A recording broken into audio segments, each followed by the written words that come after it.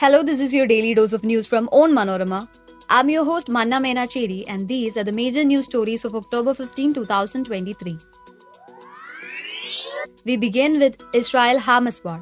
As its troops readied for a ground assault on Hamas-controlled Gaza Strip, Israel allowed more civilians from Palestine territory to move south. The fourth flight as part of the Operation Ajay landed in New Delhi. With this, number of repatriated Indians coming from Israel crossed 900. Another deadly earthquake of magnitude 6.5 has struck western Afghanistan over a week. Heavy rains lashed Kerala. Hundreds displaced from flood-hit Thiruvananthapuram. Kerala Chief Minister Pinarayi Vijayan flagged in first ship into the Vizhinjam International Deep Sea Port. Let's get into the details. The Israeli military said it would continue to allow Gazans to evacuate south. Hundreds of thousands had already moved as Israeli troops readied for a ground assault on Hamas-controlled Gaza Strip. Israel has vowed to annihilate the militant group Hamas after its fighters rampaged through Israeli towns, shooting men, women and children and seizing hostages in the worst attack on civilians in the country's history. Israel responded by subjecting Gaza to the most intense bombardment it has ever seen, putting Gaza, which is home to 2.3 million Palestinians, under total siege and destroying much of its infrastructure. Gaza authorities said more than 2,300 people had been killed, a quarter of them as children, and nearly 10,000 wounded. Rescue workers searched desperately for survivors of nighttime air raids. 1 million people had reportedly left their homes.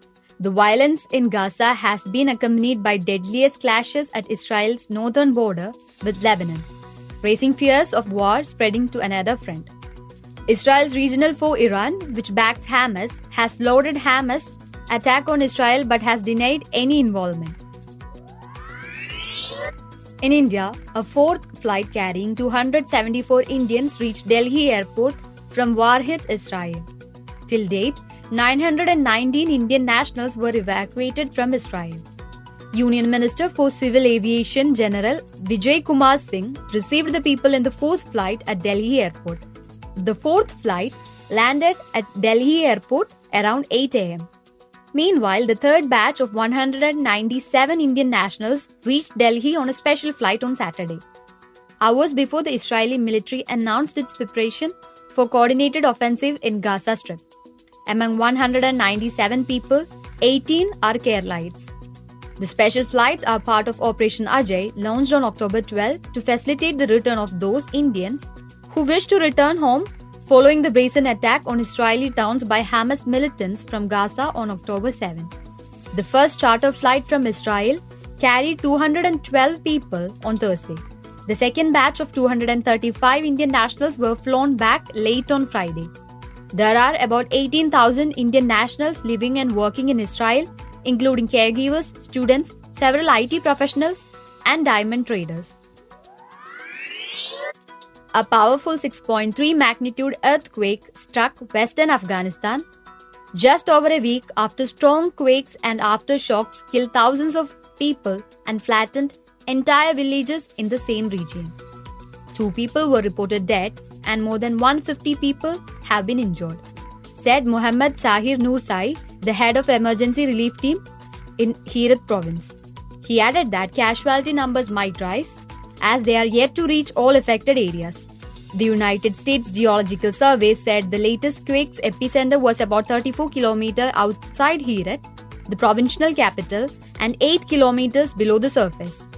The earthquakes on October 7 flattened the whole village in Herat. It was one of the most destructive quakes in the country's recent history. The United Nations officials reported more than 90% of the people killed a week ago were women and children. As heavy rains continued to batter Kerala, landslides and flooding were reported from many parts of the state, especially its southernmost district of Thiruvananthapuram. It was severely affected by waterlogging in several areas. Water entered hundreds of homes in the district, and in some areas, incidents of landslides were also reported. Several houses were damaged, displacing numerous people after heavy rains wreaked havoc in the district. The State General Education Minister V. Shivankuti, who visited the flooded areas, said in a Facebook post that rains since the previous night have created an unusual situation in the city. The minister said the district administration was conducting relief operations on a wartime basis and all kinds of aid and assistance would be provided to those affected. Though Indian Meteorological Department had sounded an yellow alert for several districts in the state, no alert was issued for Thiruvananthapuram on Sunday. The district has been witnessing incessant rain from 8 p.m. on Saturday. Kerala Chief Minister Pinarayi Vijayan flags in the first ship into Rs 7,700 crore Vizhinjam International Deep Sea Port.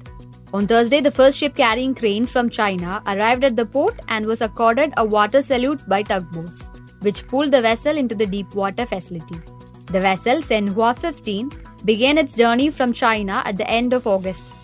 It was scheduled to dock at Vizhinjam on October 4, but was delayed by bad weather along the route. The Vizhinjam port is being constructed under the public-private partnership model.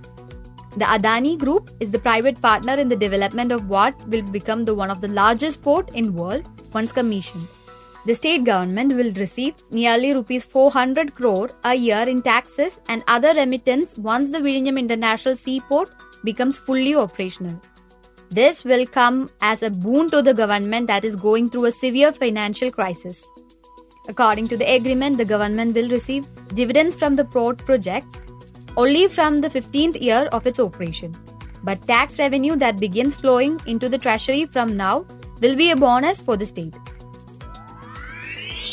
That brings us to the end of this episode. Thanks for listening to Daily News Dose hosted by me, Manna Menacheri. Daily News Dose is produced by Vishnu Muralidharan with technical support from Idea Brew Studios. Follow Onmanorama.com for detailed updates on the latest news and be sure to come back tomorrow.